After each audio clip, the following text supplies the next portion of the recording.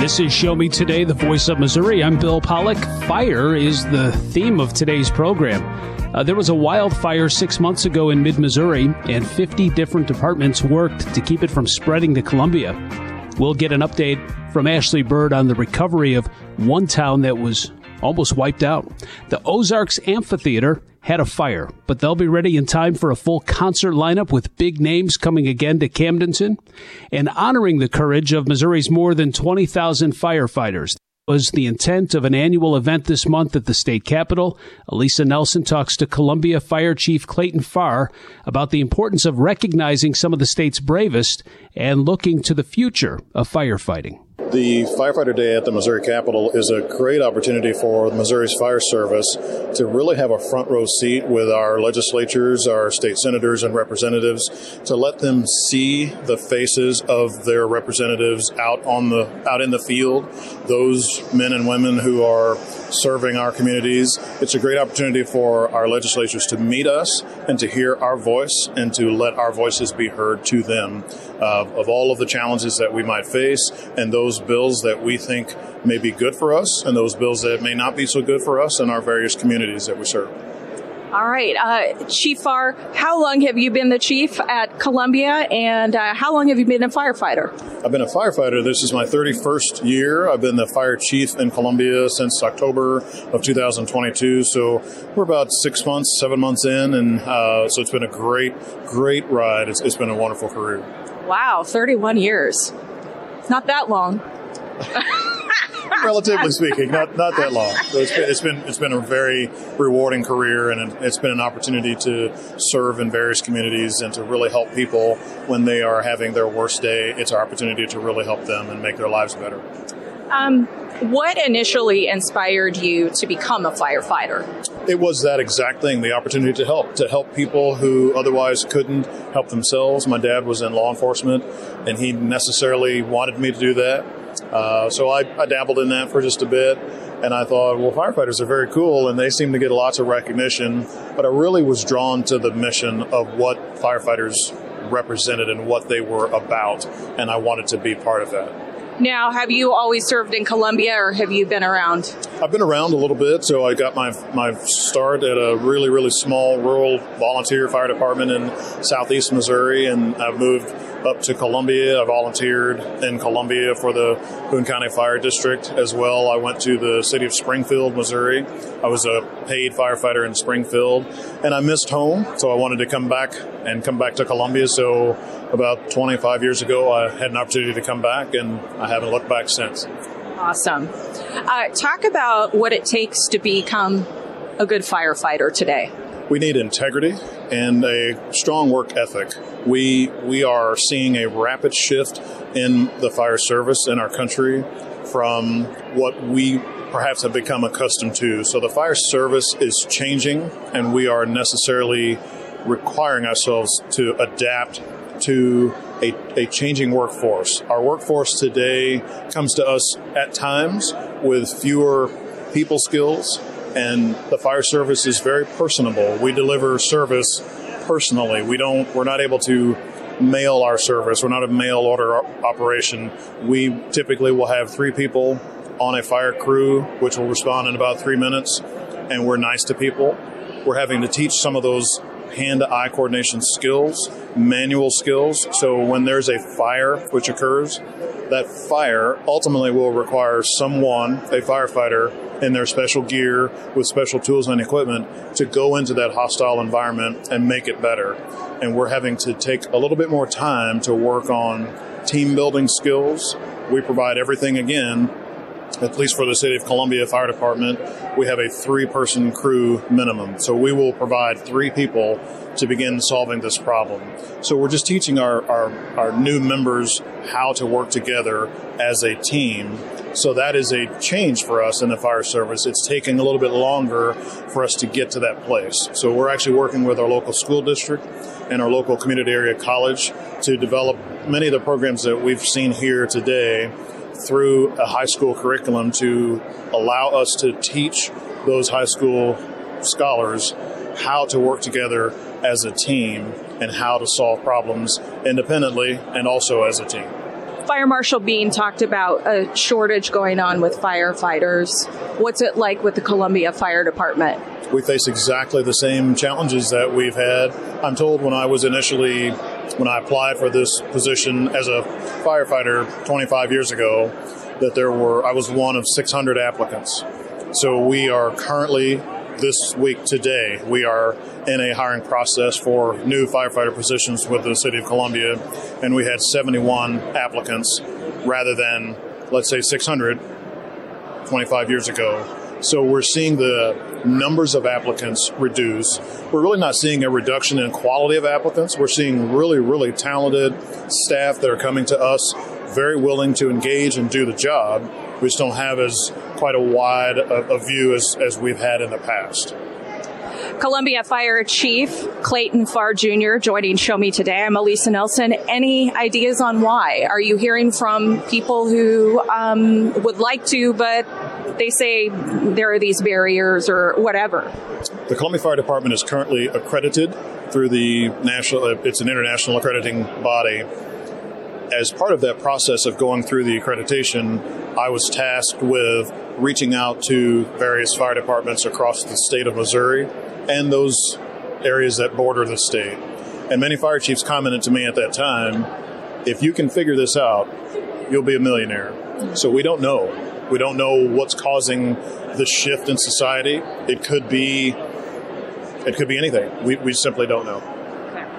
So anything in particular that you are here today outside of the event that you are telling lawmakers that you like about certain bills, you do not like about certain bills?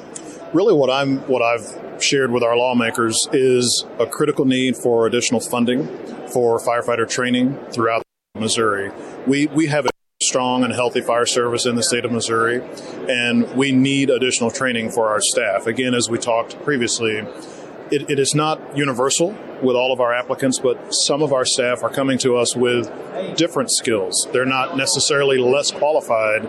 Their skill set is different.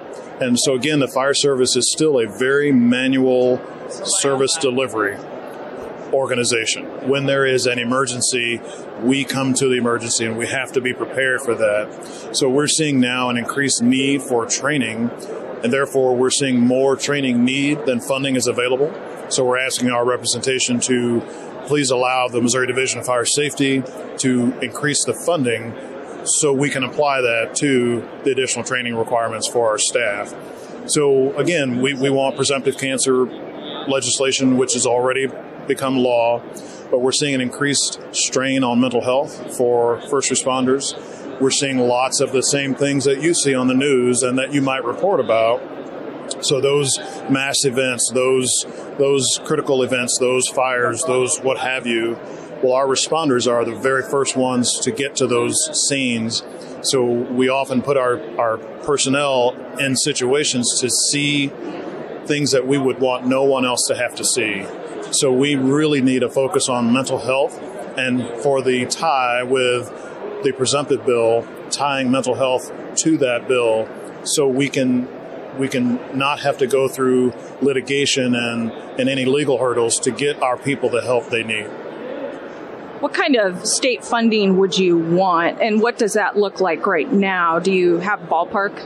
So the state funding that we've discussed with our State Fire Marshal's Division has been $500,000 increase in the state funding level, which would cover many of the training needs that we're seeing across the state. So for my own department, I've asked for a double or so a $90,000 increase in our training budget, specifically because we're seeing more and more need to have additional training for our staff, and our training budget currently simply cannot fund that. So we have a benefit within the city limits of Columbia that we have a very, very strong relationship with our community, with our council, with our city management team. So they're very good to us, and they're able to accommodate a lot of our requests. This is a big request for us to increase our training funds, but we also use training funds from the state of Missouri for our staff as well. So we would need to see that. We would really like to see that increase in training funds made available. Show me today. Meet Ed, movie buff, animal lover, safe driver. 5 years of driving an ambulance teaches you a thing or two. If people knew what I know, lives could be saved. When I see a car trying to rush past a turning bus, I get concerned. You see, when big vehicles turn right, they have to swing wide to make the turn. And that's a lesson you don't want to learn the hard way. When trucks and buses turn, let's you and I wait. It's our roads. It's our safety. Visit www.sharetheroadsafely.gov. Women hear a lot about self-care these days. Advice on ways to relax, exercise, eat healthy, and more. Those are all great. But one of the most important self-care steps we can take is making sure we're financially secure later in life. That means saving money for retirement. It's never too late to start, and it's the kind of self-care that brings peace of mind that lasts. For small steps you can take to save for retirement, visit WeSaySaveIt.org. That's WeSaySaveIt.org. A message from AARP and the Ad Council. Ashiro's work is never done. You care for the house, the kids, and our future. We're so grateful for all you do. Now it's time to care for yourself and save a little more for retirement. A free 3-minute online chat can give you the personalized tips you need to boost your retirement savings now. Visit aceyourretirement.org today. A public service announcement brought to you by AARP and the Ad Council. Talking to your kids about the dangers of vaping can be hard. Getting them to listen to hot gossip is easy. So here's some drama you could share with your kid. Dude, did you hear about Cassie and Jake? No, but did you hear that vaping can cause irreversible lung damage and nicotine affects brain development? Nuh-uh. You don't need to gossip if you want to have an open conversation about vaping. So if you want to get tips on when and how to talk to your kids, visit talkaboutvaping.org. Brought to you by the American Lung Association and the Ad Council. Do you worry about how much someone drinks? Do you feel angry or depressed most of the time? Do you feel neglected or unloved? Do you feel that if the drinker loved you, she or he would stop drinking? If you answered yes to any of these questions, you are not alone. Not everyone trapped by alcohol is an alcoholic. Families and friends are suffering too.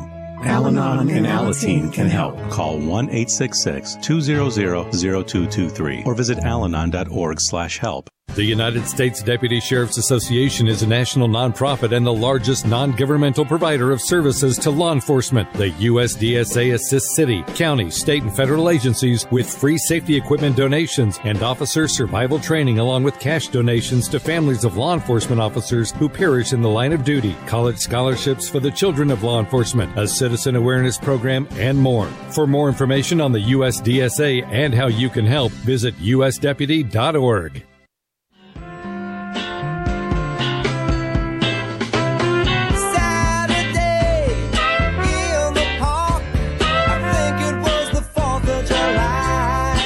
We're back on Show Me Today. I'm Bill Pollack. A great summer lineup of concerts coming to mid-Missouri, the Ozarks Amphitheater in Camdenton.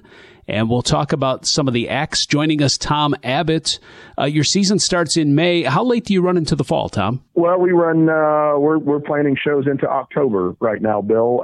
We actually do start May 11th as our first show, so we're just a few days away from the very first show. Yeah, it's coming up. Hey, I want to ask you, you had a fire on the grounds. What happened, and what's the status? Oh, yeah, what was it, April 13th, we had a little electrical fire in what we call our Concession 1, or the Wild West building, which also housed our offices above it. So we've displaced everything out of the office and moved into a temporary location on the property as well. We've got internet, ticket selling computers are up and operational. So we're back in business, formulating the plan on what to do with concessions and bathrooms and all of that stuff, but we will not let them affect any of the shows, so we'll be up and running. It wasn't Friday the 13th, was it? No, it was Thursday the 13th, unfortunately. Bad enough, though, huh?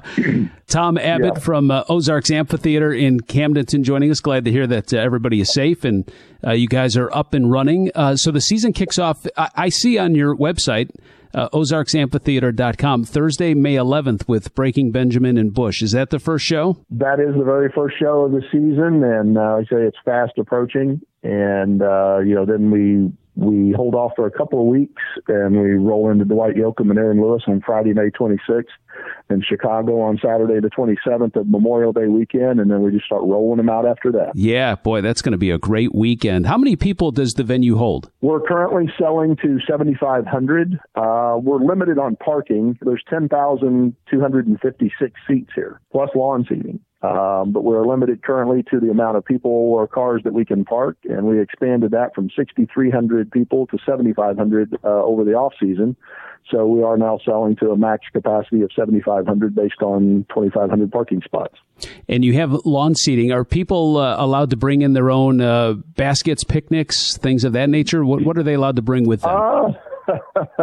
No, they can bring blankets and move up to the lawn seating. We're currently not selling the lawn, but people have a tendency to gravitate up that direction anyway and spread out, which we encourage. And it just makes for a pleasant night of music, but you can either bring your own blankets or, they're available here at the venue to purchase as well. And you have food and beverage available. We do. We have multiple concession stands, multiple points of sale for mixed drinks, adult beverages, water, sodas.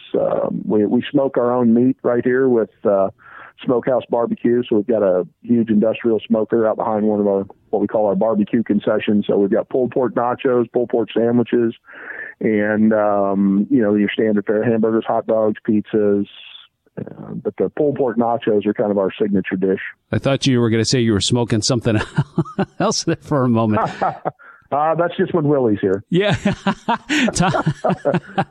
We had Willie Nelson last year, June 3rd. So. Tom Abbott from Ozarks Amphitheater in Camdenton joining us. A lot of places are going cashless now, only taking cards or Apple Pay off our phones. What's the setup? We're still good on the good old American standard of cash dollars work for us. So I don't see us going to a cashless setup anytime soon. We love cash. So yeah, we are a small business, independent business. We're not owned by any conglomerate or corporation. So, every percentage of a dollar is 100% of a dollar is a dollar. So we enjoy that amount. So, and it gives people flexibility. We do have ATM machines here on site if people, don't bring a lot of cash, but they want to spend the cash. And so we allow them to do that. Parking is free for our, concerts coming in, but we have added a new feature for 2023 season, and that is prepaid preferred parking. So when you're buying your concert tickets online, you can also buy a prepaid parking ticket and park close to one of two gates. So you've got an easy entry, easy exit, have your own gates to come in and out of. So it just makes for a better experience. If you're one of those people that habitually runs late and can't make it to anywhere on time, well, you can buy your prepaid parking up front, still have a parking spot when you get here. That's very smart. All right, so you have preferred parking and then premium seating. What are the cool kids getting with premium seating? Well, they have also their own gate to come in and close-in parking that comes with that. You also have your own wait staff, your own bartenders, food runners, and bathrooms in very close proximity, and also that coveted pit pass. So you have access to get down in front of the stage, you and 300 of your closest friends, and stand 5 feet away from the artist if you want to. OzarksAmphitheater.com is the website, and we're talking with Tom Abbott about their summer lineup. I'm not going to go through all the shows. I'm just scrolling right now. And the ones that jump out to me, but there's so many other different acts. But Friday, June 30th, let me go through these. Trace Atkins. Sunday, July 2nd, Earth, Wind, and Fire.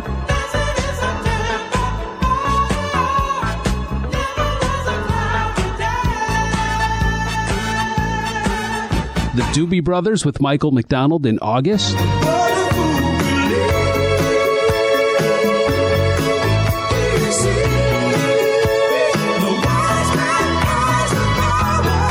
And then in September, Train.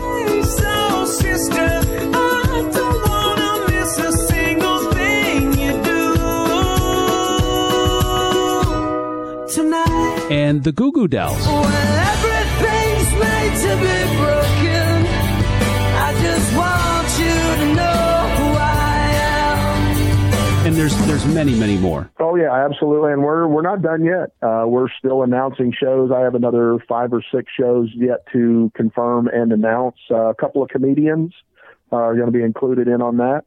national touring comedians, and a little bit more classic rock and a few more country acts. So we're still, even with the setback of the fire, we're concentrating on the business side of things and finding a few holes that we need to plug artists into, and working with the artists or the agents in Nashville and LA and New York to bring in even more music to the Ozarks Amphitheater. Yeah, shaping up to be another great summer in mid-Missouri. Tom Abbott with us. You also help with lodging. There's some options nearby, so if people want to spend the night, how far out in advance should people book these hotels?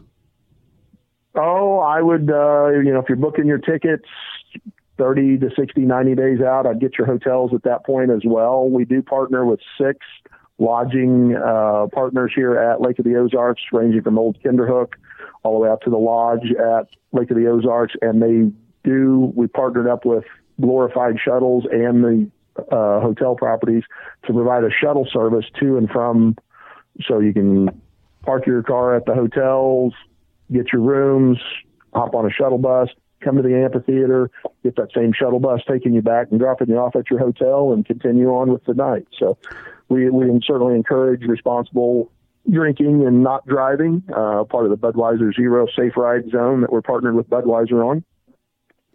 And you can get a hotel room, get a shuttle to and from. You don't even have to worry about driving or, getting congestion in the parking lot. And you have your own gate that they drop you off at. You come in, you come back out, hop on the shuttle bus, and keep going. What a great staycation. You could spend a couple days on the water in Lake of the Ozarks, take in a great concert at the Ozark Amphitheater in Camdenton. Again, ozarksamphitheater.com is their website. Check out the lineup. Tom Abbott, thank you so much. This is Show Me Today, the voice of Missouri. Meet Ed, movie buff, animal lover, safe driver. 5 years of driving an ambulance teaches you a thing or two. If people knew what I know, lives could be saved. When I see a car trying to rush past a turning bus, I get concerned. You see, when big vehicles turn right, they have to swing wide to make the turn. And that's a lesson you don't want to learn the hard way. When trucks and buses turn, let's you and I wait.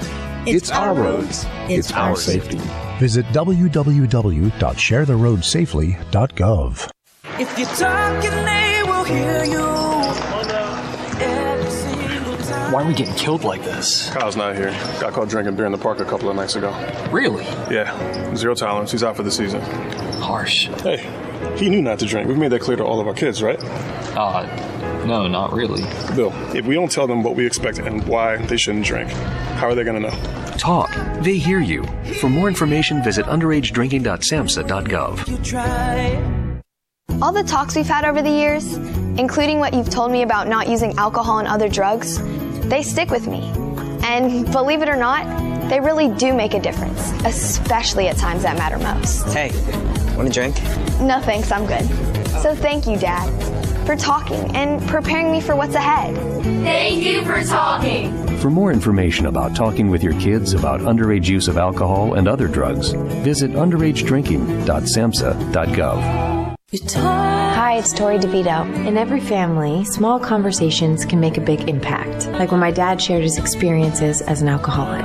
Your honesty about that part of your life gave me a sense of integrity that I wanted to uphold in my own life. I wanted you to know, from someone who's been in recovery more than 30 years now, that hard work is what creates success, not alcohol or other drugs. I said it a lot, and I'm glad you took it to heart. Talk. They hear you. For more information, visit underagedrinking.samhsa.gov.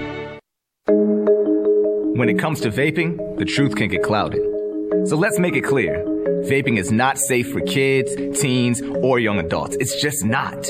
Because vaping can put microscopic particles into your lungs. And dangerous things like metals and volatile organic compounds into your body. And nicotine, the same highly addictive substance found in regular cigarettes. Nicotine can harm a person's brain development through their mid-20s, affecting learning, memory, attention, and impulse control, and priming the brain for other addictions. Vaping products also come in kid-friendly flavors that can make them appealing to youth. And many kids also use other drugs, like marijuana, in vaping devices. With appealing flavors, high nicotine levels, and lots of promotion on social media, many kids think vaping is harmless, but it's not. So talk to your kids about the risks of vaping, because when you talk, they hear you. For more information, visit underagedrinking.samhsa.gov.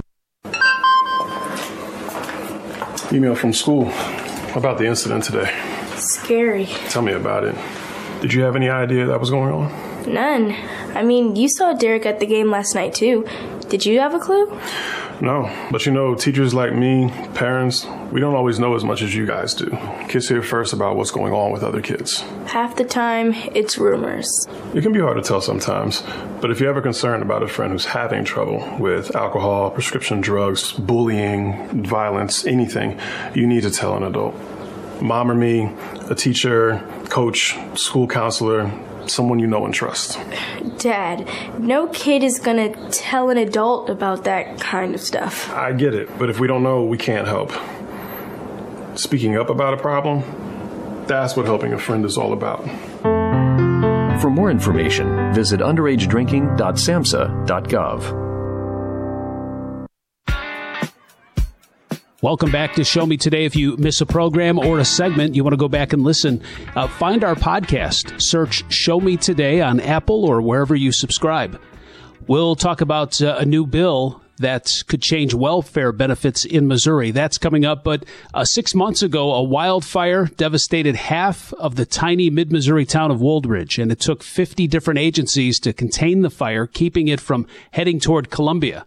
Cooper County Fire Chief David Gem provided an update to Ashley Bird. It's coming along.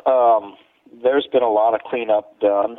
A couple of the landowners, the homeowners, haven't authorized any work on their property yet, but their mayor's working with them to try to get authorization to get on the property. But there's been quite a bit of cleanup done up there, and the trees when I spoke to her the other day, they're waiting to see if any of them are going to come out, recover from the fire.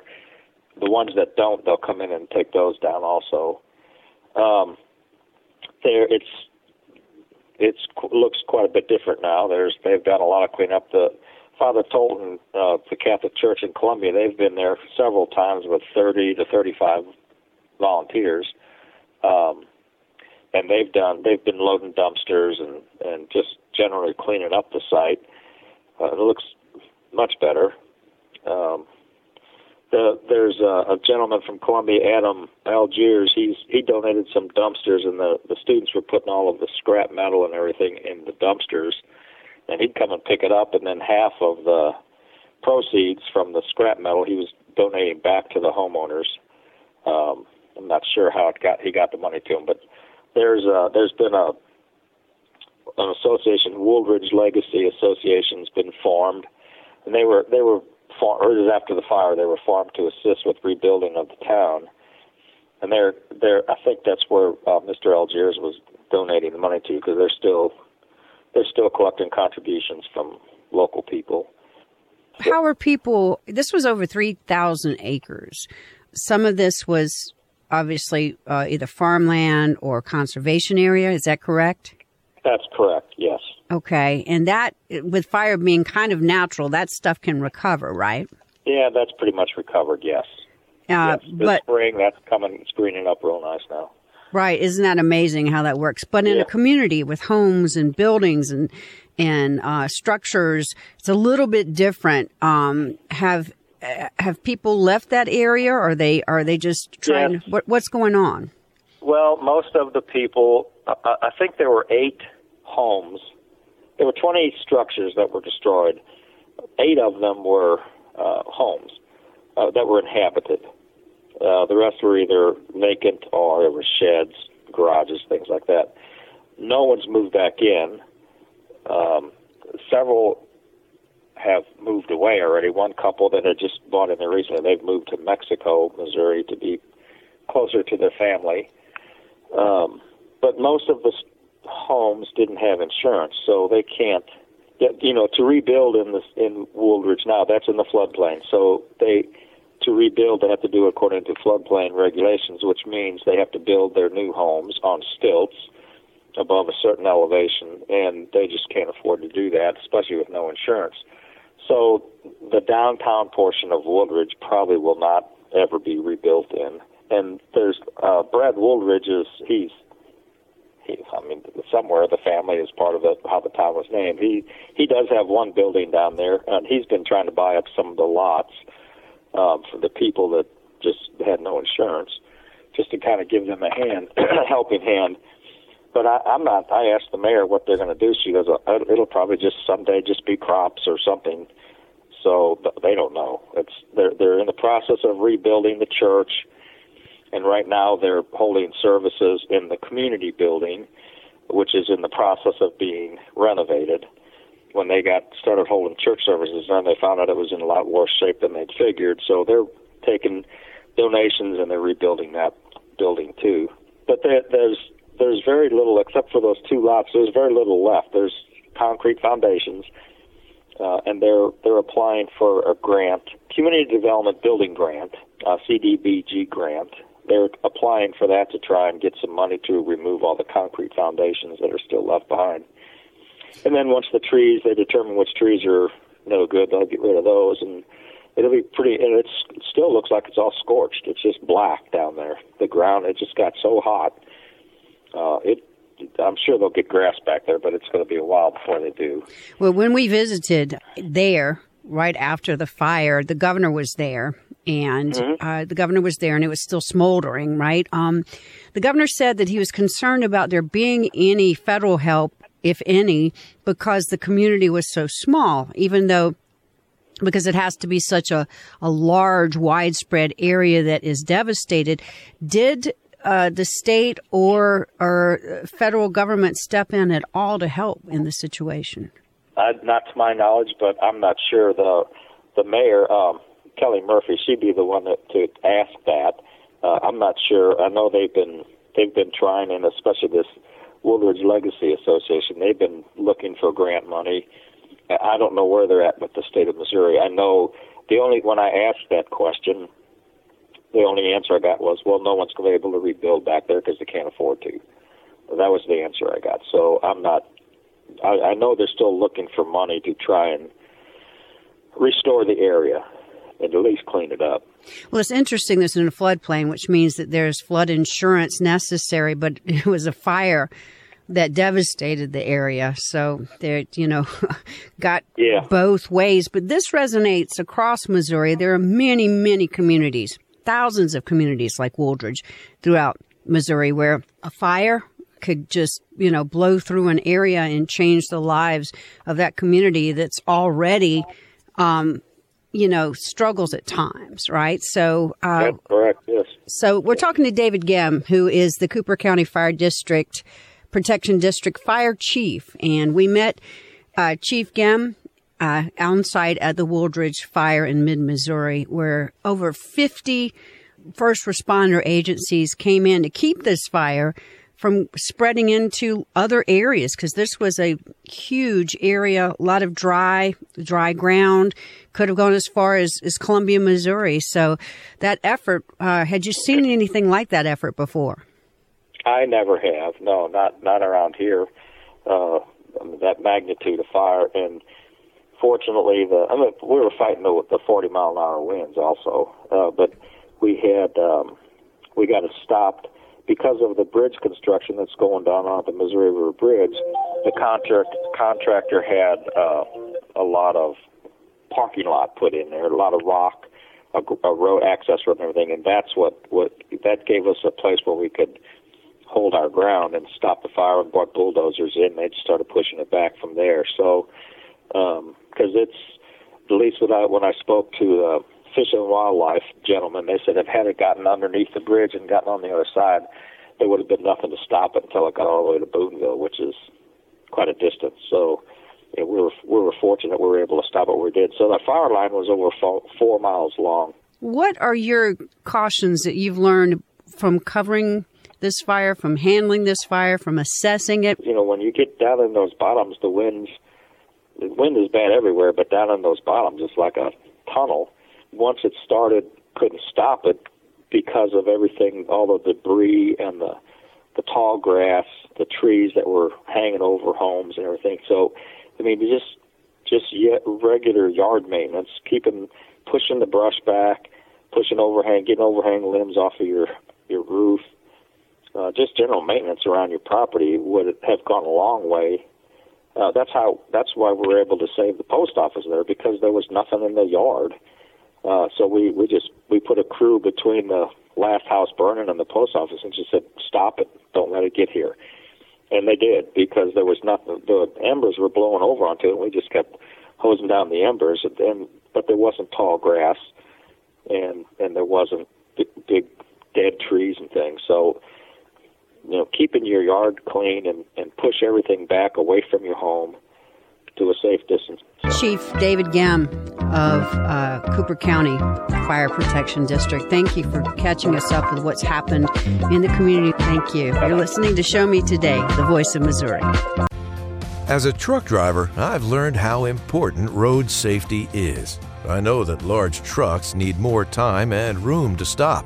That's why I always hang back and follow other vehicles at a safe distance. Everyone can help keep our roads safe. Next time you're driving, try to remember to always give trucks extra space when you merge in front of them. Let's all plan to share the road safely. Learn how at www.sharetheroadsafely.gov. When it comes to vaping, the truth can get clouded. So let's make it clear. Vaping is not safe for youth. Because vaping can put microscopic particles into your lungs. And dangerous things like metals into your body. And nicotine, which can harm a person's brain development through their mid-20s. With appealing flavors, high nicotine levels, and lots of promotion on social media, many kids think vaping is harmless, but it's not. So talk to your kids about the risks of vaping. Because when you talk, they hear you. Learn more at underagedrinking.samhsa.gov. We all make choices about alcohol. Kids make choices whether to drink or not. Bye, Dad. Remember, I'm going to Alex's party tonight and sleeping over.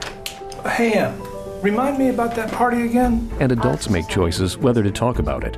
That's true of parents and every other trusted adult in a kid's life. Kids want to know our expectations, and they want honest answers in everyday conversations. So talk with your kids and help lead them on a positive path, because when you talk, they hear you. Learn more at underagedrinking.samhsa.gov. I'll be here to hear what's on your mind. As an adult, kids want to know you're listening to them, but they also want to listen to you. When it comes to alcohol, they want to know your expectations and how and why to avoid underage drinking. Talking early and often about it in everyday conversations reinforces your message and keeps lines of communication open. For more information, visit underagedrinking.samhsa.gov. I'll be by your side. Do you worry about how much someone drinks? Do you feel angry or depressed most of the time? Do you feel neglected or unloved? Do you feel that if the drinker loved you, she or he would stop drinking? If you answered yes to any of these questions, you are not alone. Not everyone trapped by alcohol is an alcoholic. Families and friends are suffering too. Al-Anon and Alateen can help. Call 1-866-200-0223 or visit alanon.org/help. The United States Deputy Sheriff's Association is a national nonprofit and the largest non-governmental provider of services to law enforcement. The USDSA assists city, county, state, and federal agencies with free safety equipment donations and officer survival training, along with cash donations to families of law enforcement officers who perish in the line of duty, college scholarships for the children of law enforcement, a citizen awareness program, and more. For more information on the USDSA and how you can help, visit usdeputy.org.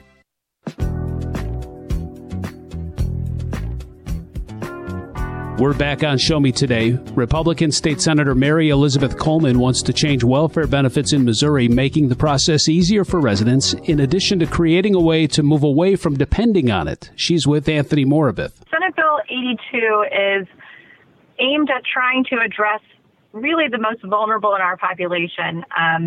The war on poverty is in its 58th year, and there's a recognition that what we've been doing isn't working. So what Senate Bill 82 does specifically is it simplifies the process for Missourians to apply for and then also to verify their eligibility to receive and continue to receive state benefits, and provides an opportunity for them to work their way out of dependencies. Right now, we have a situation where if you earn $1 more than the qualifying amount, which is about 138% of the poverty level, you get no benefit whatsoever. So the kind of reaction to that, or what happens, is people respond rationally to irrational rules, and so they decline promotions, they decline additional hours of work, they'll decide not to try to start a business or a side business because they can't risk losing the specific programs that Senate Bill 82 is addressing, which is the child care subsidy and also SNAP and TANF, which you and I probably would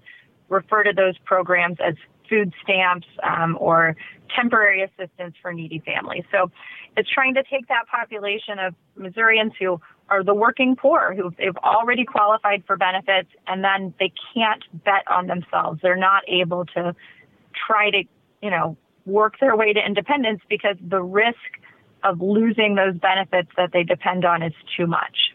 So actually what I'm trying to do is reduce the dependency on it. So what we know is that since 2021, 16 states have tried to address this benefits cliff, and that's blue states, purple states, red states, all across the board.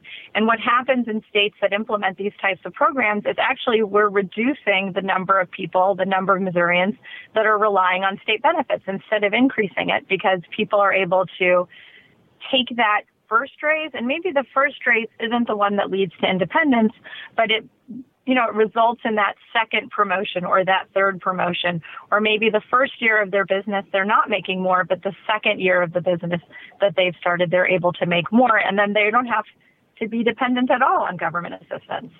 I'm glad that you brought that up, because I was reading further into this. What is the income cap for this if this gets instituted?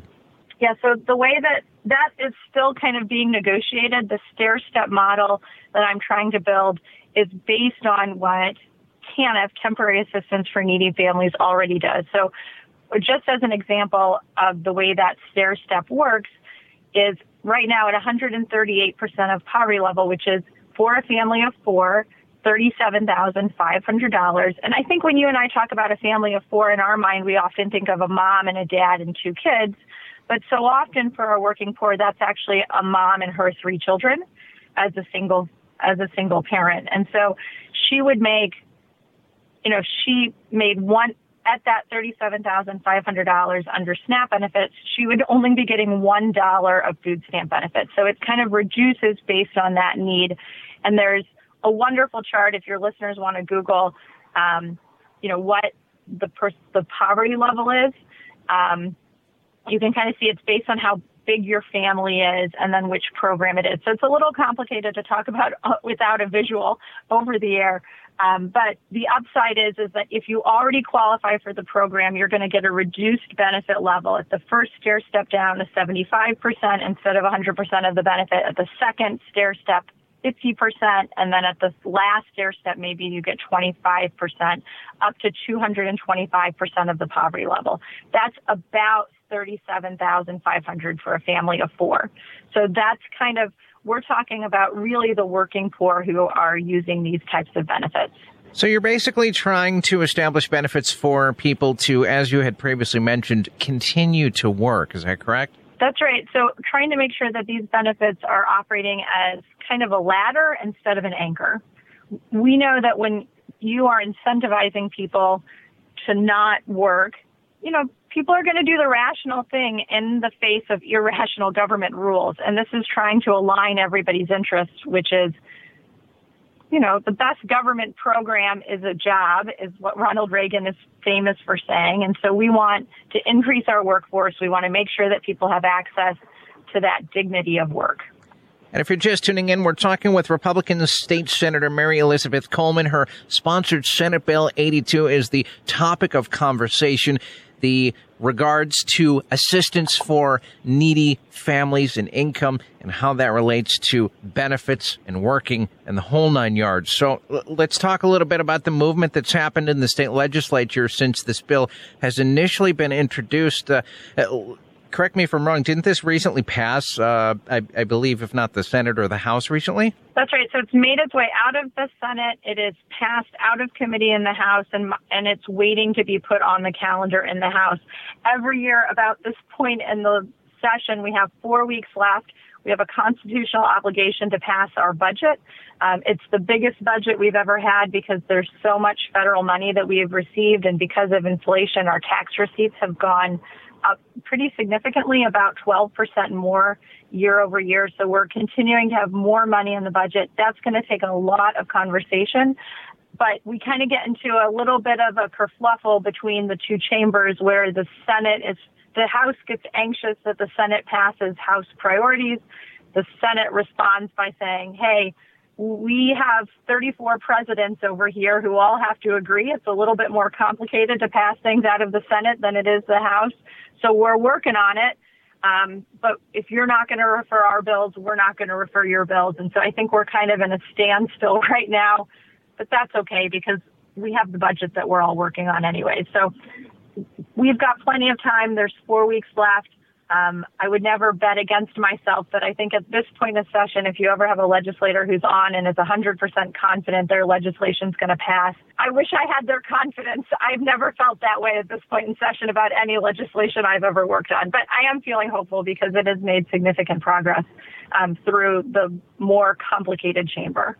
You name-dropped the budget specifically. I wanted to actually ask a follow-up. Are there any potential cost concerns about this passing and instituting this in law if it's signed by the governor?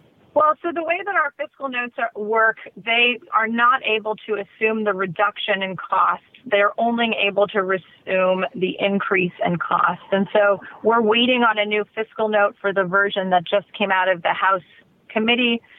My guess is this program is going to cost about $150 million, but that doesn't account for the decrease. So we have the same population, but now if you're earning more, we're going to decrease the amount of state assistance that you're receiving. And the fiscal note doesn't count that because we don't know how many people are going to take advantage of that program. So we only count the upside when we're guessing because we're a very conservative state. I am not concerned because when this has been implemented in other states, it has resulted in less government dependency. It's resulted in a reduction in our population that is utilizing government assistance. And so I feel pretty hopeful that this is going to be able to have a positive impact on the budget and working Missourians' lives. But there are those who say, no, it's going to just cost money. And even if they were right that it's going to cost money, I think that investing in finding a path for people to work their way to independence is something that we should be focused on doing. Doing the same thing that you've been doing for the last 58 years and expecting a different result is probably not very prudent. Final question. We're talking with Republican State Senator Mary Elizabeth Coleman here on Show Me Today. Her Senate Bill 82 is making its way through the Missouri State Legislature as we speak. And let's talk and conclude on a level of support. Does this, based on what you're saying, it sounds like it has bipartisan support. What say you? Well, it came out of the Senate 31-3. It passed out of the House committee with a similar percentage. It has received both, overwhelming support from a majority of Republicans and a majority of Democrats in the chambers where it's gotten a vote. So I think that this is one of those things that is a bright spot where you don't see politics playing in as much as you see values playing out. And when you have ideas that are working across the country being adopted here in Missouri. So I feel really comfortable and hopeful that this is something we'll be able to get done. Show me today. Wrapping up here on Show Me Today, the NFL Draft tonight in Kansas City. It's quite a process to host this big event. Things will be starting at noon. The first round tonight will go about 3 hours or so. And then the following rounds, Friday and Saturday, they're expecting over 100,000 people each day.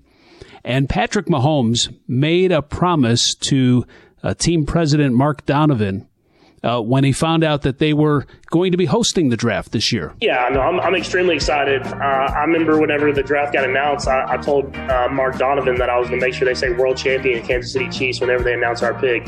And so I held my word to that. And I don't know if it's ever been able to say that in the host city. But I'm excited for Chiefs Kingdom to be out there and obviously supporting the entire draftees and their process, but supporting the Kansas City world champion Kansas City Chiefs whenever our pick comes up. Well, Chiefs Kingdom will be waiting. The Chiefs have the 31st pick in the draft, but General Manager Brett Veach says, yeah, we might trade that away. A trade down is part of the draft, and it gives people more of a reason to come back on Friday and see us do even more work. We're at the party now, so it's all up in the air, and I think anything's a possibility. I know business business is business, but boy, it'd be nice. You're hosting. It'd be nice to at least that first round have the Chiefs with at least one pick that first night. So we'll see what happens. Appreciate you listening. We'll be back on Friday. I'm Bill Pollack. Thanks for listening. Show me today.